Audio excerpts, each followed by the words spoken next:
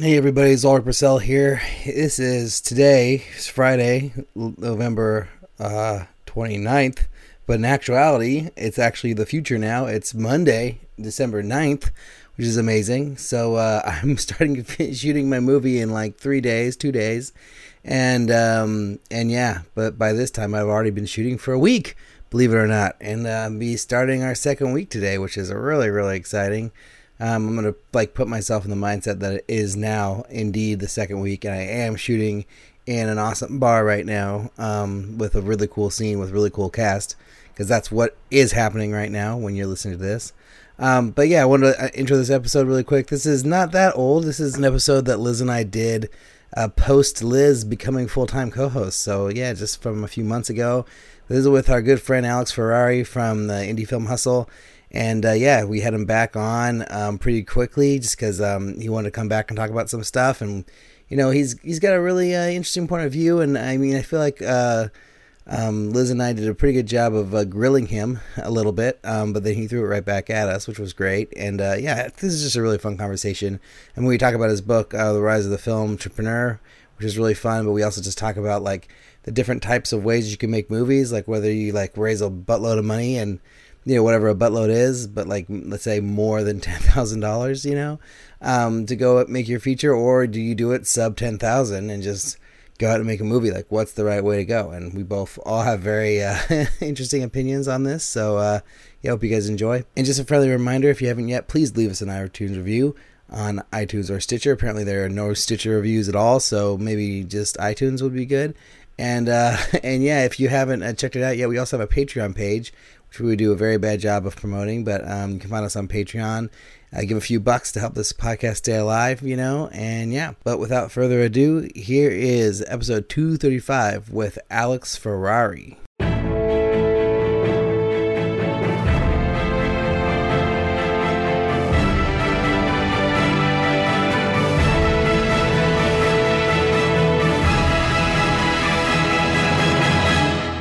Welcome to Making Movies is Hard, a podcast about the everyday struggles of being an independent filmmaker. I'm Liz Manischel. And I'm Alex Ferrari. All right, this week we're super excited to welcome, multi-hyphenate filmmaker, writer, director, podcaster, Alex Ferrari to the show. Hi, Alex. Hello, guys. Yeah, and Alex was just on in episode 201, and I'm not exactly sure what episode number this is, but, you know. 5002. Right.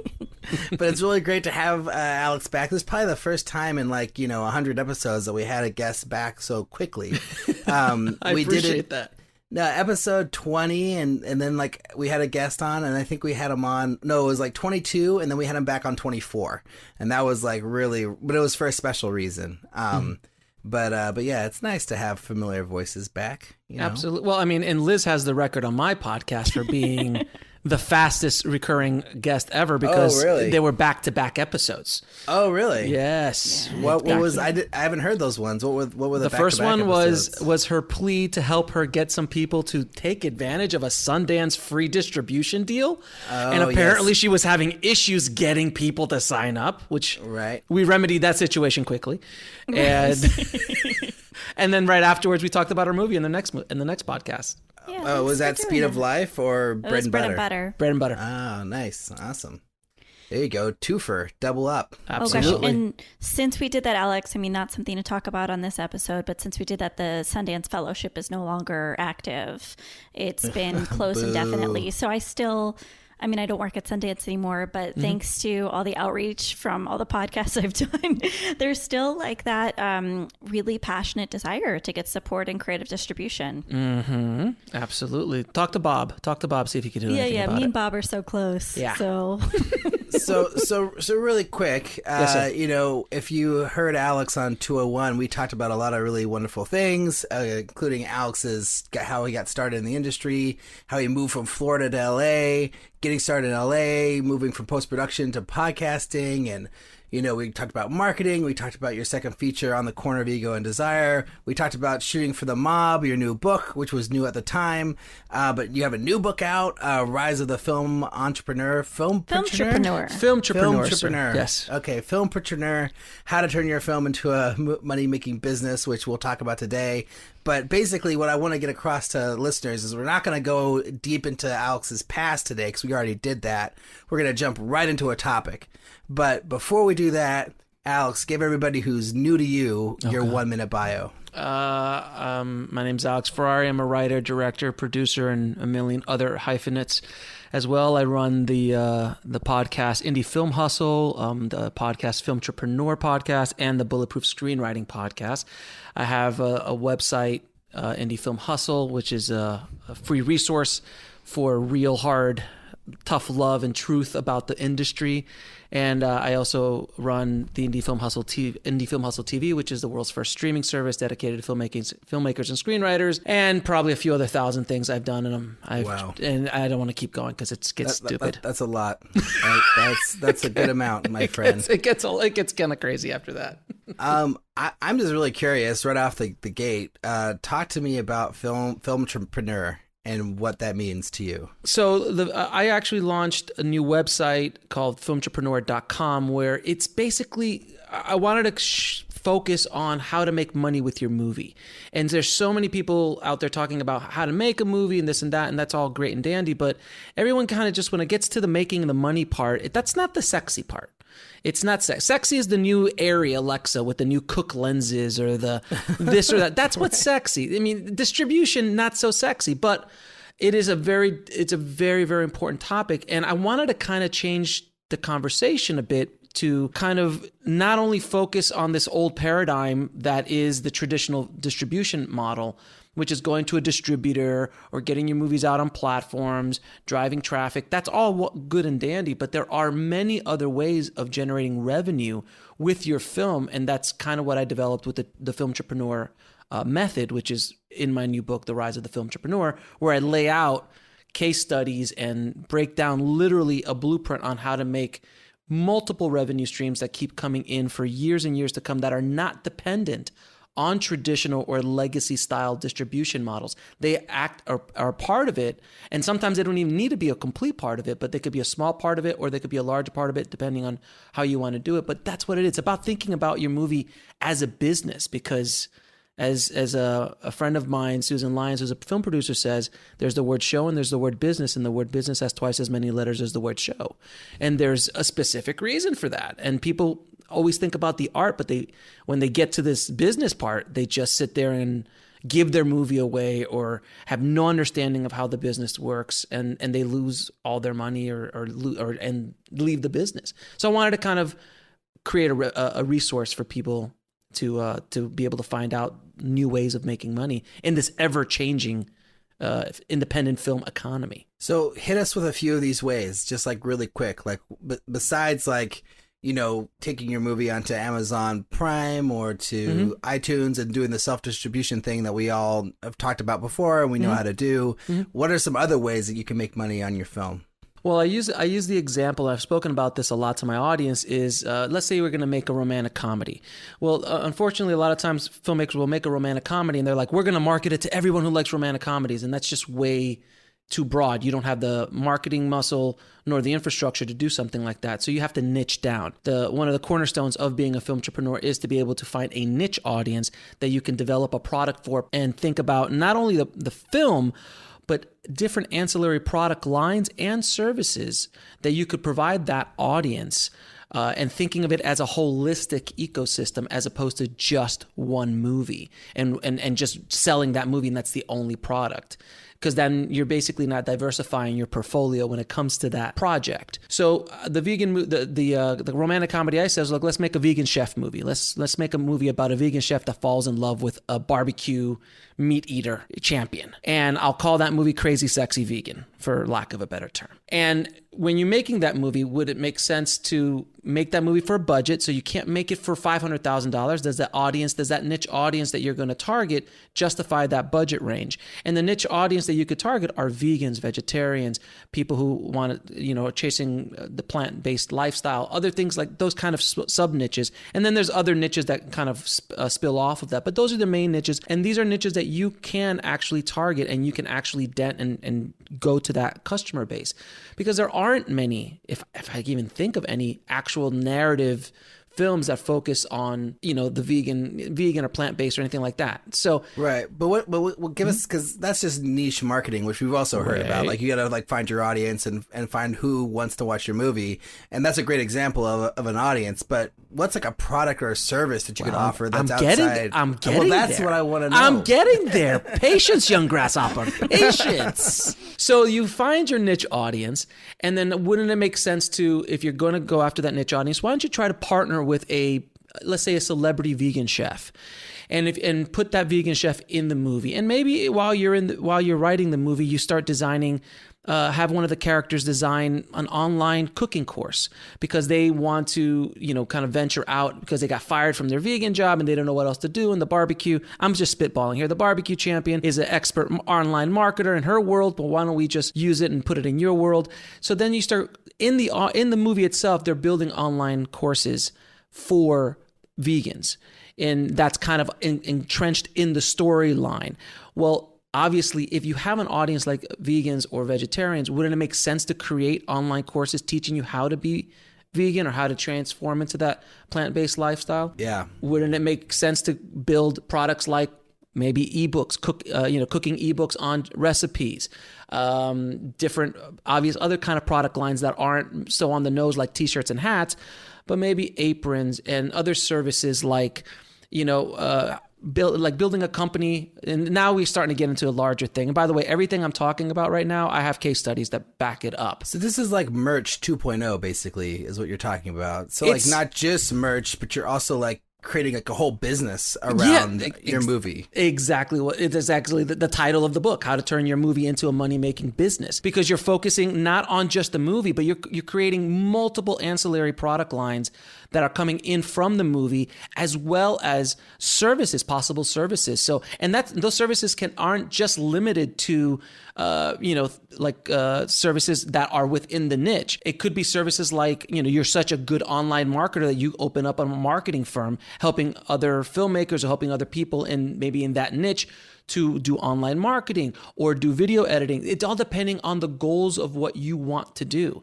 I just want to pipe in though with the woo-woo phrasing of what you're doing. The woo-woo phrasing is like, your film is so beautiful and the world you've created is so wonderful that you want to expand it beyond the boundaries of the film and immerse your audience through other avenues where they can experience the film in their everyday life, right? So it's not just all about, because I know that people are have an aversion sometimes to marketing language, and I just want to show that there's like a hippie way of looking at this too.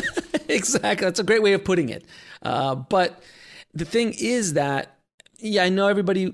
We're all artists here, and there's always that conversation of art versus commerce. And if you're making a lot of money with your movie, then all of a sudden you're a sellout, or you're not into it for the art. I'm like, unfortunately, our art form is one of the most expensive art forms on the planet. And if you don't understand the business, there is no show. So you really kind of put it all together. I look at it completely as everything is creative for me. So the online marketing is creative, building it all out, and also as far as what I'm saying is when you said the word woo-woo, it's like, oh, my movie's so great that I'm going to create all these other product lines outside of it.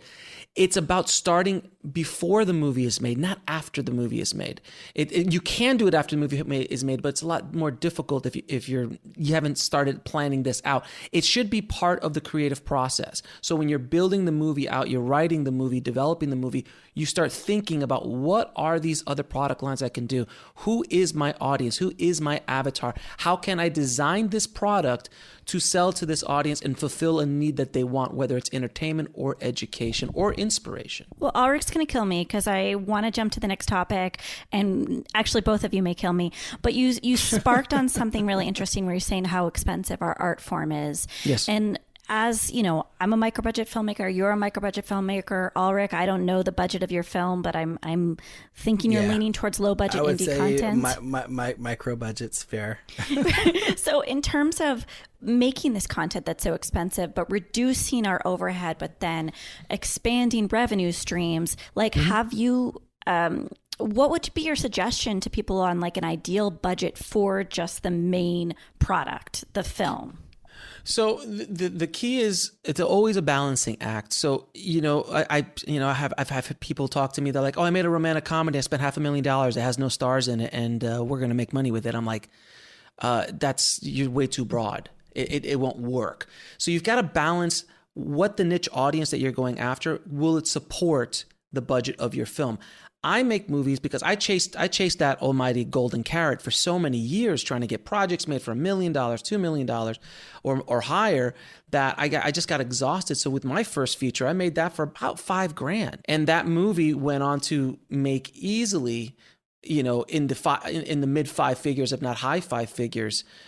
With just that one movie, and I crowdfunded it on top of it. So I was in the black before I ever got started, before I even started shooting or while I was shooting. So I had a lot more space to experiment. My second movie, On the Corner of Ego and Desire, I made that one for $3,000. And I already started making money with that already, purely because I've built in an infrastructure. I mean, we could talk about On the Corner of Ego and Desire specifically because it's a perfect example of a filmtrepreneur method. I have an audience that is filmmakers. With my Indie Film Hustle brand and my companies that I work with are all focused on indie filmmakers. So I designed a product that is so aligned with what they want and what they want to see is a film about 3 filmmakers going to Sundance and trying to sell their movie at Sundance, and it's a funny comedy. And I made that movie for about $3,000. So that movie alone, I'll be able to sell easily, but I've already started making revenue with it before it's even been released through advertising revenue, through my podcast, the content I've been putting out in my books, all these kind of things. I'm already starting to generate revenue from it before I even launch the movie. And then after I launch the movie, then it'll be, I'll be creating workshops and online courses, using it as a case study. So this is a perfect example of a filmtrepreneur model. Right. Well, so, and this is probably silly, but I'm just curious what you guys think of this. Like, micro budget, what's that? That's considered anything under $500,000? Is that what a micro budget film is? Or is it even less than that? Liz, you would know, right? $250K is my number that I give people. So that's as a micro budget film. As a micro budget, yeah. And then so what's $3K then? Is that like micro budget? That's a non-existent budget at that point. Like that doesn't make human sense, but it does make sense for someone like me who has the resources and the tools in my toolbox to pull something like that off. Well, but this is what I really want to talk about today. This is like my main topic that I find fascinating and really interesting is this what filmmaking is coming to? Like, do we have to make movies for like under $5,000 or $10,000 in order to be profitable? Or is there a world where you can still make your money back on a $250,000 movie? So I'll chime in with that question. I think that independent filmmaking in general is getting extremely difficult to generate revenue. As a general statement, there's too much competition, and there's too much competition for eyeballs. People are not going to independent films as much as they used to. So these bigger budgets, if they don't hedge their bets with larger stars or people like that, it becomes much more difficult. And even that doesn't guarantee anything. I'm coming at it from more of a kind of Silicon Valley startup mentality where you keep that overhead as low as humanly possible while still able to create a product that the audience is willing to consume. So there's that fine balance. You could always spend more money on a movie. If you got 10 million, you could spend 20 million. Like, you'll find a way to spend that money. Right. And there's just no question. But what's the best product I can put out for a certain price point? So at a price point of like $3,000 to $5,000, a lot of people are like, this is insane. How could you do that? I can't, again, because of the toolbox that I have and the resources that I have at my disposal that I've built up over a course of my career. Can films make money at the $50,000, $100,000, $200,000, $300,000 budget? Absolutely. But if you are not savvy in regards to marketing, if you don't understand distribution, if you don't understand a lot of the things I talked about in regards to creating multiple revenue streams, it's going to be harder and harder and harder to try to even break even. There's a reason why I think 98% of movies don't make money back. Right. They just don't. And even if you do understand those things, it's still tough. hard. You've got to execute. You got to execute near perfection. Occasionally, you'll get that lottery ticket. You'll get that Paranormal Activity, or people will use those kind of films, or Blair Witch, or El Mariachi, for God's sakes. I mean, they'll use these kind of films as so dangerous to do that. It's the lottery ticket mentality, because those are outliers. Those are not everyday examples. Every time I see a business proposal for a film, a business plan, and they go, I'm making a horror movie, and here are my examples, and they use Blair Witch, Paranormal Activity. I'm like, that's not, no, it's not the way the business works. Is there a world where filmmakers are going to be able to make $500,000 movies and make money with it? Man, that window, I feel, is closing very, very, very sharply. And from where I'm sitting and from what I'm seeing. Right. What I find really fascinating is because when you make a movie for, let's say, under $10,000, like, there's only certain types of movies that can be made for that budget. Like, you can't make a big, like, a sci-fi movie, or even like, a really gory horror movie for that kind of budget. If you wanted to have a certain level of production value, certain level of art design, of production design, like, you really have to use what you have, in order to make a movie at that level, which I think is wonderful and great. But I don't know. I guess what I'm trying to say is, as a filmmaker, like a young filmmaker coming into this business, like going out and making a movie for $10,000 and making it an indie drama or a mockumentary or some kind of found footage style movie, is that really going to be what's going to best serve you as an artist, as a filmmaker trying to, get started in your career? Or is it better to, like, whatever the vision that you have in your heart and the movie that you want to make, and the thing that you think is going to really connect with your audience, is it better to, like, raise the money that you need, get that number to as low as possible, and make that movie? Like, what's going to benefit us better as artists? Personally, I feel that I would rather make a 5 or 10 little budget movies, $5,000 to $10,000 movies, and get all that product and all those films out into the marketplace. Because one, I'll become a better filmmaker because of all the practice and resources and connections that I'll make during that process. While I'm making those 5 or 10 movies, some other guy or girl is going to be out there hustling, trying to make that one movie for $300,000 or $400,000. And that, I promise you, will take probably a couple years if they're lucky. Right. If they're lucky. Or longer. Oh, no. I'm like, that's like best case scenario is a couple years. Right. It more likely will take 5 or even longer if it's even makes sense, because you know how the business changes and all that kind of stuff. So I personally am the camp of making as much, make as many movies as you can, as fast as you can, learn from them. Don't be so precious about them, and you'll become a better artist and a better business person by doing it. But I think we're asking a little bit about the brand. So if you're putting out a lot of content, which I agree with, you should constantly be putting out content at a low budget, because you need to exercise those muscles. But if you're branding yourself as, because it's not always going to come off as high quality work when you're working in a low budget space, do you worry about that coming back on you? Do you worry about the longevity of your career and those films being brought back up? Absolutely not. I mean, did you see Peter Jackson's first few movies? They're just like, they're like schlock. Well, they're fun. They're camp. Right? They're campy schlock films, exactly. And this guy made, Jesus. He became, a legend for the movies he made with Lords of the Ring. So at the end of the day, I look at it. See, I've been chasing that golden carrot for so long. My perspective is a little bit skewed, because I've been looking and chasing. I've been trying to be invited to that party for so long that I got exhausted doing it. And I just finally said, you know what? I'm not going to play their game anymore. And I'm going to do my own thing, build my own party to go to. And that's where this whole filmtrepreneur aspect of things comes about. But people do definitely put you in boxes, though, right? Like that. No matter what you do. Yeah. Look, Wes, you guys know Wes Craven, of course, right? The horror director. Yeah. That poor guy, whether you want to call him a poor or not, I knew this for a fact, because I was good friends with his assistant. So I always heard these stories behind him. He didn't want to do horror anymore. He was tired of doing horror.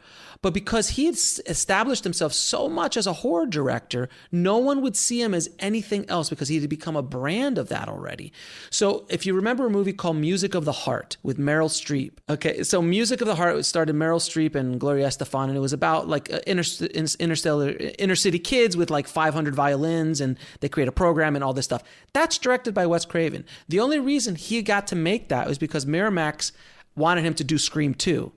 And 3. And he's get the trade. And he's like, look, if you want me to do that, you've got to give me this. And he did it, and it was a great little film. Didn't do, gangbusters, but nobody would open him up. So if you're thinking about being in a box, I honestly feel that that's the wrong mentality to think about. Because if you're trying to think about, what are people are going to think in 10 years? Am I going to be able to do what I want? Dude, just get up and do something now. It's more about like, getting a track record that you're proud of. Sure. Basically. That's sort of the way that I look at it, and that you want to turn out movies that you can stand behind and that you're not going to look back on and feel like, oh, this wasn't the greatest work that I could have done. Then there's a great example called the Duplass brothers. I mean, look at Puffy Chair. I mean, you look at Puffy Chair today and you're like, Jesus, this looks atrocious. But it was good storytelling.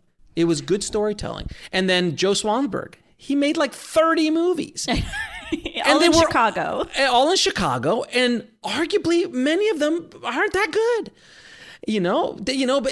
But he just kept going. What is he? He's doing movies for Netflix and shows for Netflix now. I'd also say that those guys are the outliers for sure. Yeah. There's all the people who are making tons and tons of movies who are just making those movies at that same level, and they're not getting out there onto the Mark Duplass or the, Well, I mean, look. They are outliers to a certain extent, but they do show something that a lot of filmmakers I feel today are lacking, which is hustle. They go out there, they pound the pavement, and they just keep making product. Do you think Mark Duplass or Jay were thinking about their long-term, plans when they made Puffy Chair or made that short film that got them into Sundance, which cost them $3.57? No. They were trying to tell stories with the gear that they had at their disposal. There was a whole movement, the mumblecore movement, which was all about that. And there's a crop of directors that came out of that. Let's talk about blowback, though, because I think, we talked to Naomi McDougall-Jones. Whenever I talk about microbudget to anyone, someone always brings up paying people what they're owed in terms of technical craftsmen, craftswomen. And I mean, it sounds like you shoot, you edit, you direct, you take on so many roles that you can reduce that in the budget. But how do you feel about everyone kind of taking and making that sacrifice to make the project? So it all depends on how you structure the situation. I pay everybody that works on my movies. I pay them something. Do they get paid their rate? Not often, but it's a small amount of time. And I'm like, look, if you guys want to come out and have some fun, let's go do something. I'll pay you something every day and we'll make it happen. A lot of times I'll share in the back end profits with them. And it's like, look, we're going to try to make this. Let's make this as a team. Let's go out there and make it happen. It's just like Mark Duplass says, like, go out, get a bunch of your friends and go make something. And every actor that works with me, they get paid. They get paid the SAG minimum, which is what, $125 a day or something like that. Everyone's getting paid. A little bit more now. Whatever that is, but I always feel that you need to pay people, even if they're coming in for the day. I always pay, even if it's a PA or somebody who's interning, you pay $50. You pay gas money. You make sure you feed them. And then there's also other things that, you could do where you get them work, you help them with marketing. There's, I used to build websites for crew members. Because that's the way I would pay them back, because I had a skill. So there's always a way of doing it. Do I believe that a lot of these filmmakers that come out and they just constantly abuse and take advantage, and if the movie makes money, nobody gets anything? That's horrible. My movies haven't made obscene amounts of money. Like, look, if I had a paranormal activity happen, I promise you somebody's going to get a check. I'm not that dude, But overall, people get caught up in that. Well, you're not being paid what I'm normally paid. Well, dude, that's not this project. You pay what you agreed to. Make sure everyone's taken care of. Make sure everyone is fed. You don't work 15 hours. There's certain balances that have to happen. You treat people well. I mean, like, I'm dealing with that blowback right now, and I guess that's why I kind of asked that question. Is I'm always so open about my budget and what I pay actors, and I'm getting to this point where if they find out that I'm that open about it, they might start to revolt towards me. Well, oh, really? Yeah, the actors, like, look, if you're bringing in, like, with my first movie, This Is Meg, a lot of those actors that I had, most of them were all very established, actors out in the, who'd worked on big movies and big TV shows. And they came out essentially as a favor to my star and my co-producer, Jill, because they were friends. I'm like, hey, we're making a movie. You want to come out for a few hours and let's shoot some scenes? And they were like, yeah, sure, no problem. And we paid everybody something. And they were happy with it. And they paid everybody their SAG minimum and they were happy. And they're like, oh, cool, this is great. It's all about what the relationship is. If you hire somebody and you like, look, I know you normally get paid for $20,000, but I'm going to give you $500. And then I'm going to go out publicly and say that I paid you $500. That's probably going to give you blowback. Right. So, you probably don't want to do that. So generally speaking, you've got to, if you're open about certain things, there are certain things that you might have to hold back if you don't want that blowback. And also just blowback from the people that you're making that deal with. Those deals are behind closed door kind of deals that they're doing a favor or they believe in a project, but they don't want that information out in the world because then every Tom, Dick, and Harry is going to call them up like, well, you did Liz's movie for $500. Why can't you do mine? And then it creates a devaluation of their. I agree with that, but I also believe in data transparency, and I believe in empowering other filmmakers that they can get name cast on the low budget. So then you have to get name cast that's agreeable with that. That's the thing. So no actor has ever said don't share this information, but I'm just saying, like, there's this very awkward tightrope that if you want to share and collaborate with other filmmakers and empower them to get work off the ground, you also have to play this this game of teasing information out into the world. And I think that's kind of complicated. It is. And that's kind of like the whole distribution model in general. Like, nobody wants to talk about numbers, how much they made, how much they didn't make, all that kind of stuff, because it takes a strong person to, expose themselves in that way, and if it's not making money or if it is making money, they don't want to put that information out there. So it is difficult to kind of be completely 100% transparent with your projects. So Liz, what kind of blowback are you getting? I haven't gotten it yet. Projects? I'm just waiting. Oh, you're waiting for it. Oh, you're fearing it in the future. Okay, yeah. I see. It's a great mindset, Liz. That's fantastic. That's my everyday mindset for anything. Just total abject fear.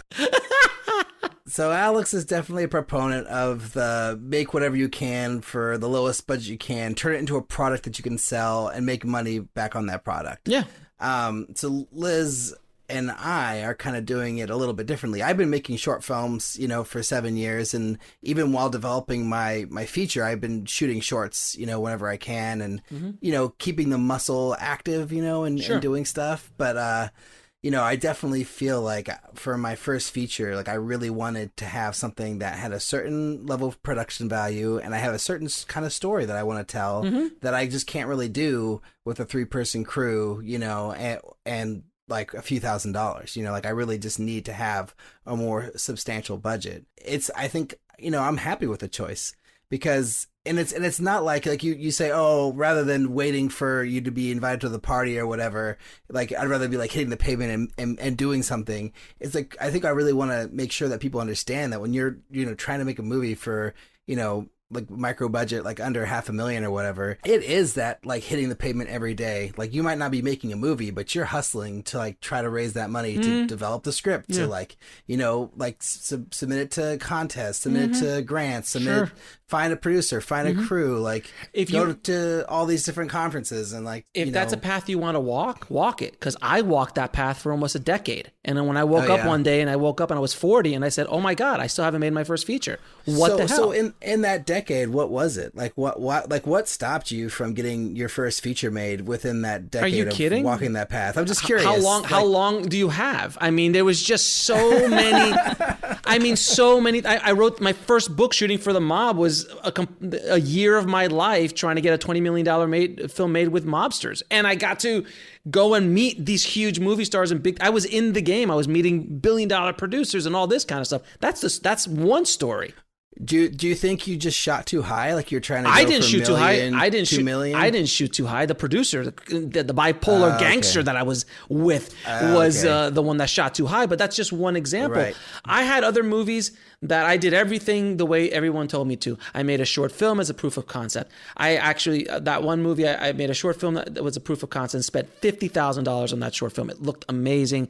It went to 150 film festivals, won all sorts of awards around the world. Then I made an animated prequel to it, trying to create a world for it. I created business plans for it. I went around, I did all this stuff. I had actors attached to it. I packaged it. I met people, almost had the money, fell through, almost had the money, fell through. This didn't happen, that didn't happen.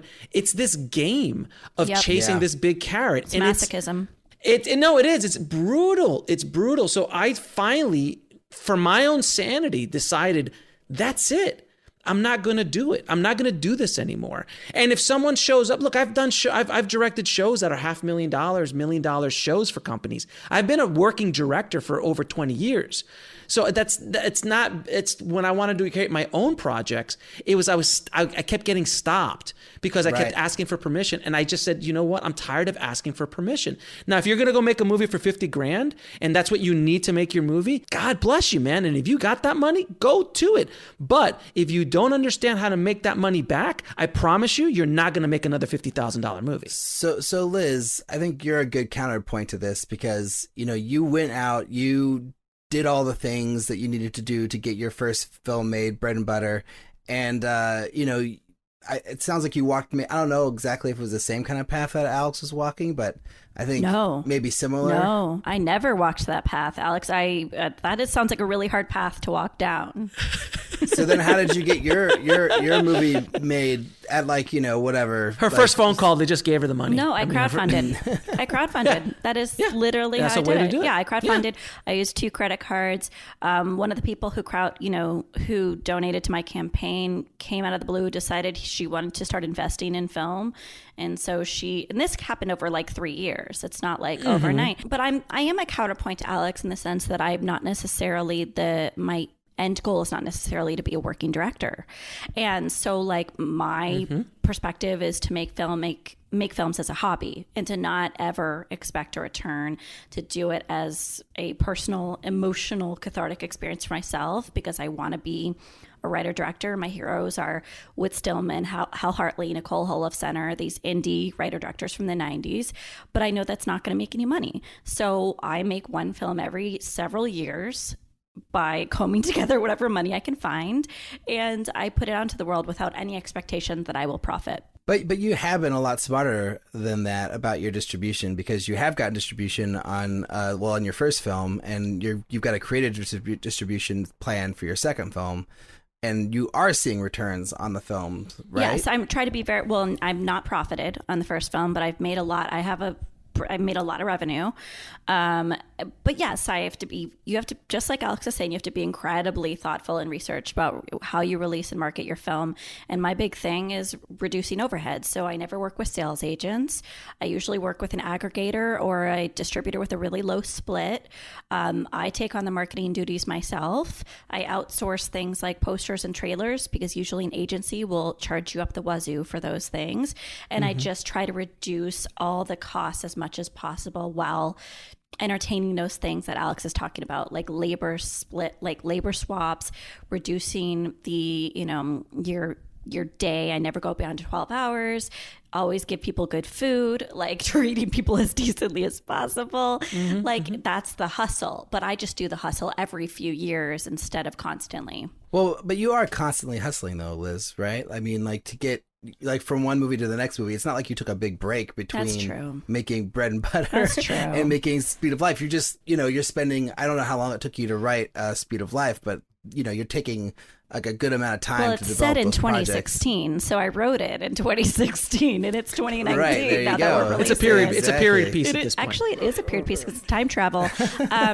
No, that's true. I am constantly hustling, but yes, it's a hard game. It's a hard game no matter what. This is a really good time to bring up a guest that we had on the show recently, and his name's Eduardo Castrillo. I don't know if you know this guy, Alex, but he's made 7 features in the time that I've been working on.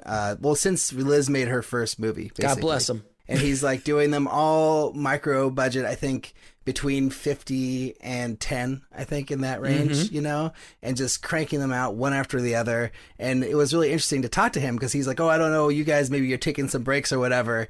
And I was just like, no, we're not taking breaks, man. We're just we're just approaching it extremely differently than you are. You're just like he'll write a script and then like within a year he'll have the movie done and edited and like released, you know, and it's like such a different model and such a different approach. He's not casting name talent though, in terms of the traditional usage of the word name.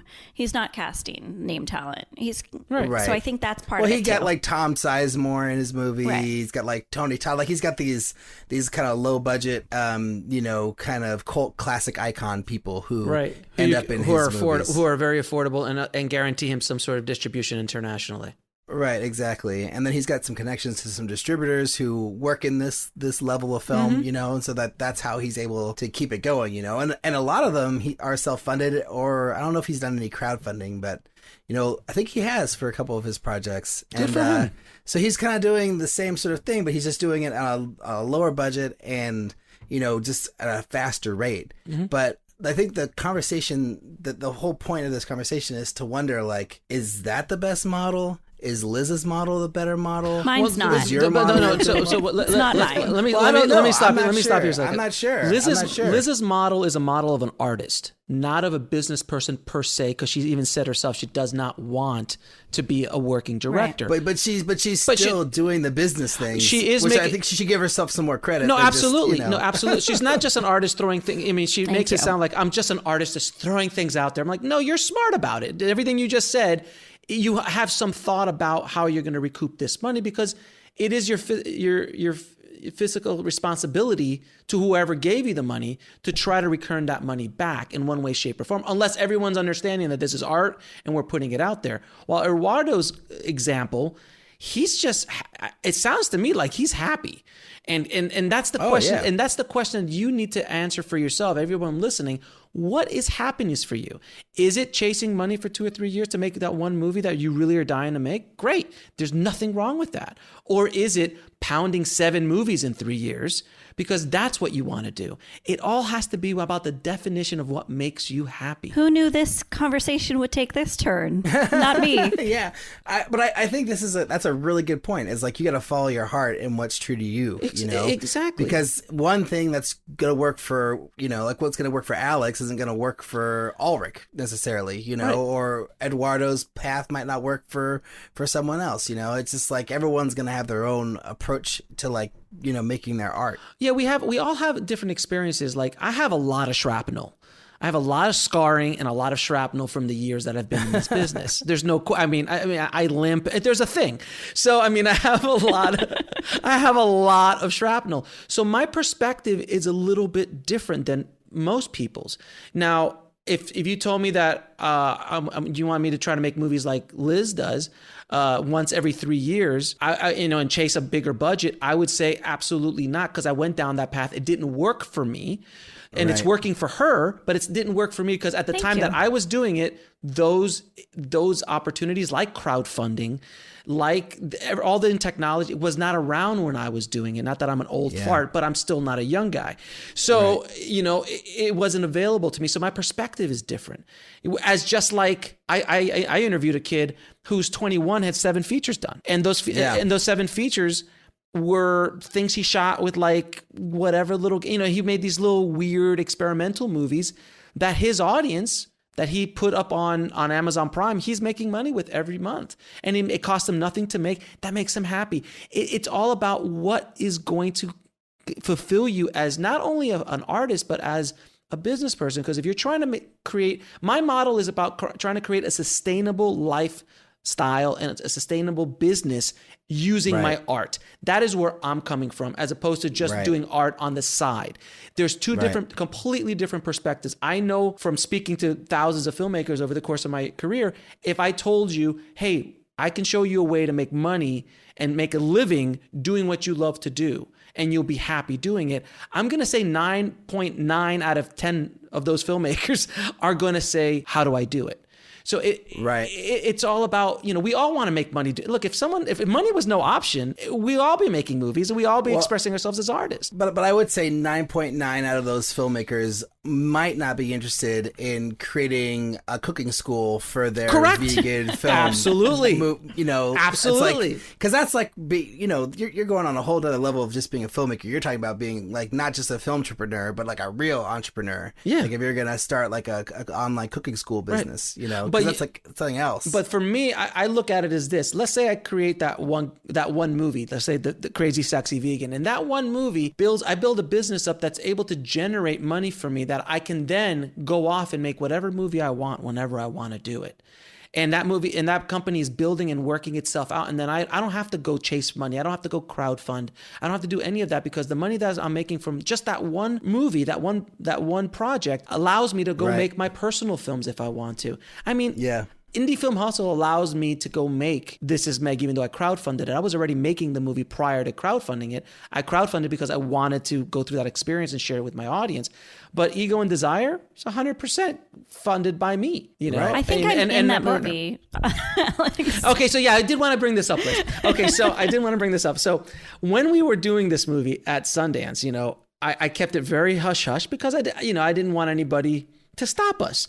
So, and then Liz worked, Liz worked at Sundance and I knew Liz was going to be at the party that we were actually shooting the movie in. So I didn't think Liz was going to narc on me or anything along those lines. I'm not a narc. I think we all know that. Yes, she's not a narc, but I think someone said, like, hey, Liz is here from Sundance. I'm like, oh, great. What does she think? She's like, does she know what's going on? She's like, I think she might have an idea, but it's like I would tell people on the street what I was doing, like friends of mine that I would just bump into on Main Street, and people were like, you could see their faces, like, you're making a what? Like, yeah, I'm shooting a movie right now. What do you mean? So I have to ask you, Liz, since you were on the inside, was there any? Because I'll tell you this, I sent that link to Sundance. I submitted the film to Sundance, and that link normally you get 3-4 views off of a link to a festival. That thing was played 67 times. I mean, I don't talk to the programmers and they're not allowed to share anything with me, but I have to say that when I went to that party where you were filming, everyone explicitly told me you were filming. So there was literally no secret to it. Son of a bitch. It's just thrown under the bus. But it was a great experience shooting that, man. We shot that whole thing in 4 days within 36 hours pretty much. So it was an insane process. But for me, that kind of filmmaking, at least with that kind of story, made sense. Like if someone gave me $100,000, never in a million years would I make that movie like that. Right. You just can't. Right. I wouldn't make a movie like that. But for $3,000, absolutely. Let's go have some fun. Right. It's interesting, this whole thing about like generating your own revenue to make your films. Like that's something I worked with Francis Ford Coppola on a movie of his, like 8 years ago, something like that. And that was one of the things that he used to tell us all the time was find your oil well. And his oil well was the wine business that he created from his name. And so he's like, if you can find the thing that generates revenue for you and like allows you to make your films as a filmmaker, you have it set, Yes. So can we have 1 second for really Coppola and just like how no one talks about how just absolutely wonderful he is as a human and as an artist. Super nice. And we should all just bow down to him on like a daily basis. There's no question. I wish he would be making. I don't know if he's making movies as much as he used to. He is. Was They're just all quickly. Weird, and I love him for it. I think he's a hero. Good for him. I mean, I've been to the Coppola wineries and I went to like his museum and stuff with his. Oh my God. It's just nice. It's just like heaven. You're just sitting there going, oh my God. This like he is an inspiration. And he's the conversation with, I don't know why in recent years, his name doesn't come up in the conversation of the best directors of all time as often. I feel like I haven't heard it as much as it should be because my God, he's same. They just bring up Apocalypse Now and then they like move on to something else. But Godfather 2, Apocalypse Now, and that's it. Sorry, I can't believe I didn't even say that. Yeah, but he needs more attention. Is that he crazy? Does, especially for the second, especially for this kind of second act of his career that he created. Sorry to derail us, but just go Coppola. He's just he's a really nice guy too. Sits with the crew every day when I worked with him on that film. Says hi to everybody. He got Val Kilmer to sit with us basically because like he was doing it, so then all the big stars started to do it too. Aww. And it was really sweet. He's a sweet guy. Yeah, I don't know. Anything you guys want to talk about? We got like 10 minutes. Like what should we focus on? My cap for the conversation is just about the happiness conversation that we're having about life and its purpose. Is that like if you don't have fun making movie, like it also should just be about like not just sustainable lifestyles, but like what you want to do with your daily life. So like I want to be in filmmaker support. I don't want to spend my day on set. I hate being on set. I think it gives me horrible panic attacks. I can't see that. Right, sure. I don't understand. Yeah. I don't understand where you're coming from. I'm sure you do. But the perspective is I love saying that I finished a film, right? So I spread it out over several years, and I go through the pain and the horror once or twice a decade if I get to be so lucky. So I think there is a way to live your life in a happy lifestyle as a part-time filmmaker as well. That's all just my little 5 cents. Right. And if I can add 2 cents to that, a lot of people ask me all the time now, like, Alex, you made these 2 movies. When are you going to, like, when's your next movie? When's your next movie? And I told them, like, I don't know, maybe a couple years from now, maybe, because I'm so busy enjoying what I'm doing with Indie Film Hustle and Filmtrepreneur and all my other companies and brands that I'm building. That brings me so much joy to be able to help other filmmakers, to be able to guide and inspire and interview these amazing people that, I get to interview and all this. I'm having too much fun writing books. I'm having too much fun. So like writing this book that I literally am about to send it to my editor, The Rise of the Filmtrepreneur, that was like giving birth to a movie for me. It was like, oh my God, it gave me the same high as making a movie. So for me, my definition of happiness has changed, where originally my definition was I have to make the next Marvel movie. Now it's not that anymore. I've completely changed the definition in my own world and what makes me happy. And when you find out what makes you happy and you continue to do that, and you can make a living doing it, oh my God, that is the dream. That's the dream, because I literally can make 10 movies a year if I wanted to. Right. I literally could go out and pump out 10 movies a year and create this model and have it's just not something I want to do at this point. I just want to circle back on this, ultra micro budget version versus like the micro budget version of filmmaking. And like you're talking about how like the model that you're working on, Alex, is a sustainable model where you'll be able to make a movie, make the money back on that movie, make another movie, as long as you follow like the business practices and you make sure that you're getting all these revenue streams in. But I also feel like Liz's model, the artistic model, is also sustainable, just in a different way, because if you can... It's sustainable for the art part, but not to make a living part. Well, I funded my second feature with revenue from my first. Right, but you said you didn't make all your money back. I didn't profit. That is so true. But that's why I think it's dangerous to be a filmmaker these days. No, it is. Yeah. It is. And you mentioned in the beginning of this chat, it's like filmmakers are not making money. So the fact that I made any money is insane. Oh no, but you were smart. You casted well for Bread and Butter. I remember, you had a great cast, and it did well. I mean, you weren't as bohemian as you sound, like, I'm just going to be an artist and put it out there. No, you didn't just hire the guy down the street and the girl down the street to be in your movie. You were smart about it and how you approached it. So give yourself a bit more credit. If I were Liz, I wouldn't do that. And I am Liz, so I'm not going to do that. But I'm just saying, like, if you have a day job or, a source of revenue that you're able to live off of for your life, and then you make your films on the side, and you're doing them every few years, 4 years, 5 years, 10 years, however often you want to do it, I think that is its own sustainable model. Sure. But I think the way that you set that up and the way that you approach that model should be with a lot of intent, So you're not expecting that, like, I'm putting all my energy into this movie and it's going to whisk me away to Hollywood land or whatever. That, like, no. But isn't that what a lot of filmmakers do? It is, but I think that's like the point of our podcast, right? Right. It's to sort of change the mentality. Correct. That isn't the expectation, that you can't just go make a short film or a feature and expect to be at Sundance every year for the rest of your life, with your next movie, because you had this one success. It's like, no, if you're going to do it, you're going to have to do it over and over and over again and figure out how to make this a sustainable model for yourself, however you approach it. Can I tell you a really quick story that I think is really important? This is something that I think filmmakers need to understand. So many times they want that shortcut. They want that, I just want to hack the system. I want to get in and get out. And I don't want to go through all this trouble to get to where I want to be. And those filmmakers don't make it, generally speaking. It's kind of like being a mason, that you have a rock and you have a hammer and you start pounding that rock with the hammer with the rock, or actually the rock with the hammer, again and again. And from the outside, someone looking at you is like, this guy is an idiot. He keeps pounding the rock. Nothing's happening to the rock. The rock is still there. Nothing's falling off of it. He keeps pounding and pounding it. And at 100 times, he's hit it and nothing's happened. But on the 101st, the rock cracks. And it wasn't the 101st hit that did it. It was the 100 times before that did it. And that's what filmmakers need to understand, that they have to keep grinding day in, day out. And even though they're not seeing results in what they're doing, they're building up for something bigger. And that's a larger conversation, not a project thing, but a career thing. Right. And building up a portfolio, yes. Building up experience, building up the connections, building up the ability to get your next film made, whether that's going to be this film or the next film 10 films down the line. Correct. Whatever it is. Yeah. I just want to say, Alex, when you talked earlier about having a place at the table, and that's the phrase I say all the time about my career, and I'm sure Alrik feels the same, though I won't speak for him.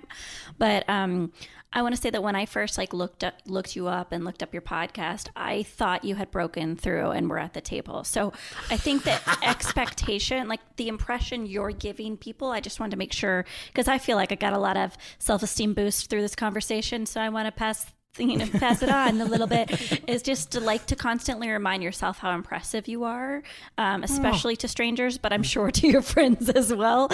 But you're there, you're at the table. I think for me personally, I feel like I've made it to where I want to be at this point in my career, meaning that I'm happy.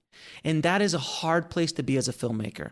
To be happy with where you are is really a difficult place to be. It doesn't stop me from going after new things, but I've been able to do what I've done strictly from grit and grind and hustle.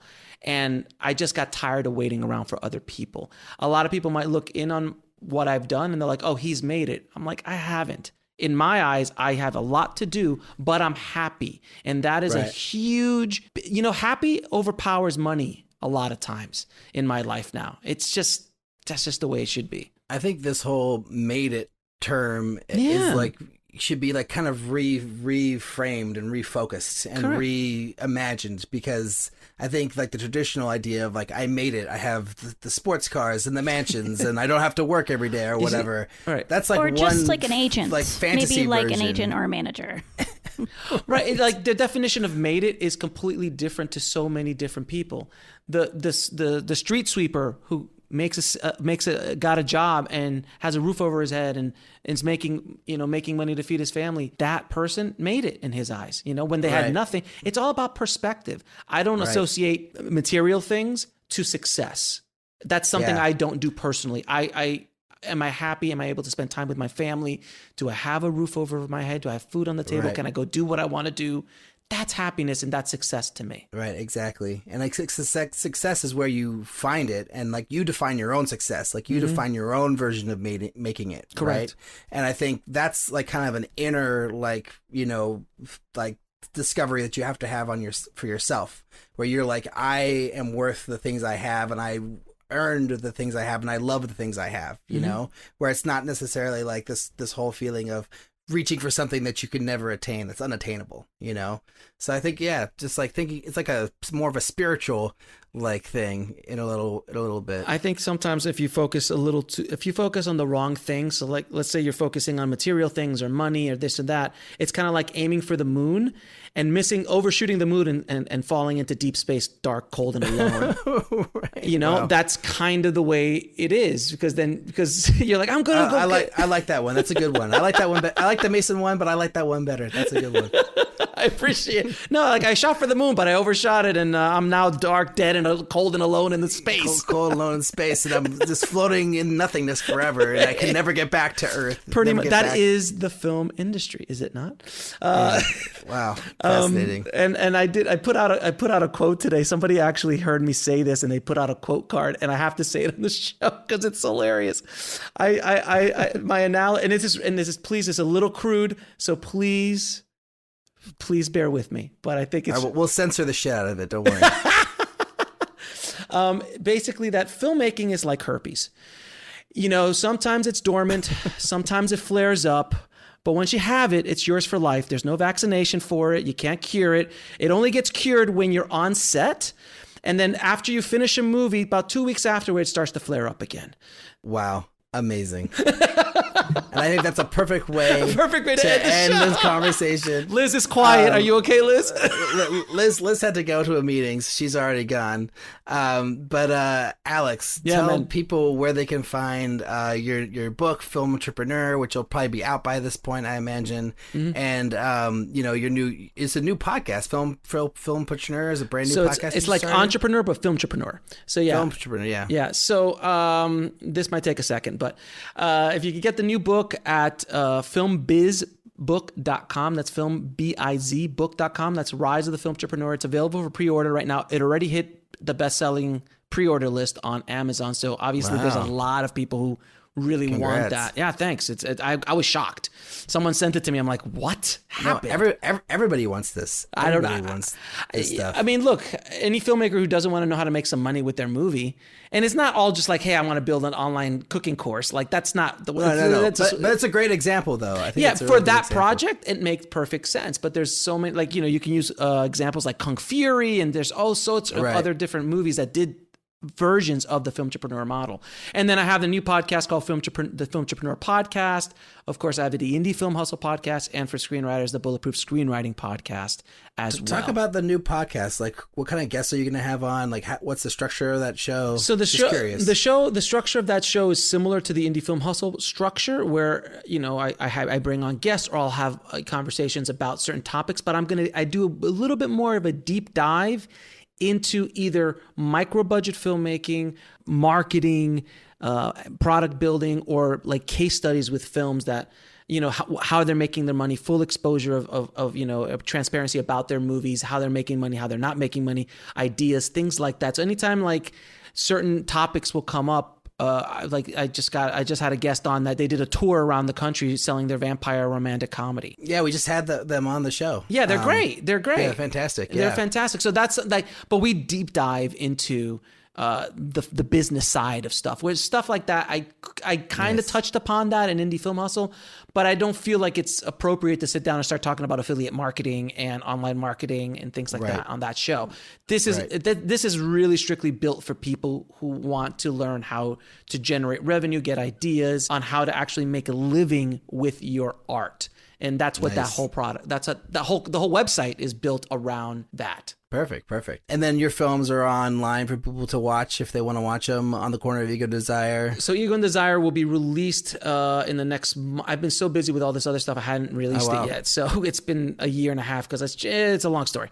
But I finally got my distributor. I got them the masters like yesterday, I think. Nice. So it will be released in the next few weeks. It will be available on Indie Film Hustle TV, my streaming platform. This Is Meg will be there.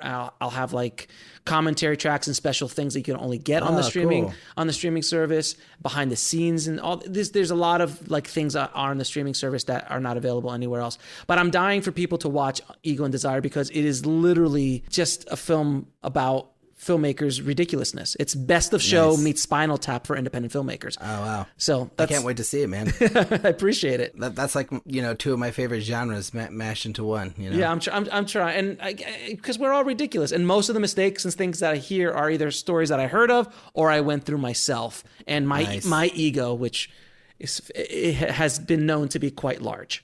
In my day. Really? No. In my day. I can't imagine. In my day. Shocking. I know. It's difficult to know. You seem so humble now, I am, sir. I am the humblest. I'm the humblest guy you'll ever meet. Right. Is your apple pie the most crumblest too? It is the most crumblest, sir. Nice. All right. Well, I think that's a great way to end the show. Thanks, Alex, for coming on again. This has been great, man. A lot of fun. Thank you for having me, man. I appreciate it. Anytime. I appreciate it. And I'll see you soon on my show, sir. Yes. I can't wait. It's going to be a lot of fun. It'll be the shoe will be on the other foot. Oh, yes. I will grill you, sir. Oh, I can't wait. And Liz, I think Liz is coming on too. I wanted her back on. Oh, that's awesome. Yeah. Sweet. So you can check out our website at makingmoviesishard.com, where you can find the links to the things we talked about in this episode, including all of Alex's amazing stuff. If you want to get in contact with us, you can send an email to podcast@makingmoviesishard.com, or you can find us on Twitter, Facebook, and Instagram at MMIH Podcast. I am at AlrikB on Twitter and Instagram, and Liz can be found at, I think she's just at Liz Manischel on all the things. Mm-hmm. And if you like the show, you could tell a friend, help us get the word out, leave a review on iTunes or Stitcher. And Alex, thanks again, man. This has been great. Thank you for having me, brother. I appreciate it, man. All right. Talk to you guys next week.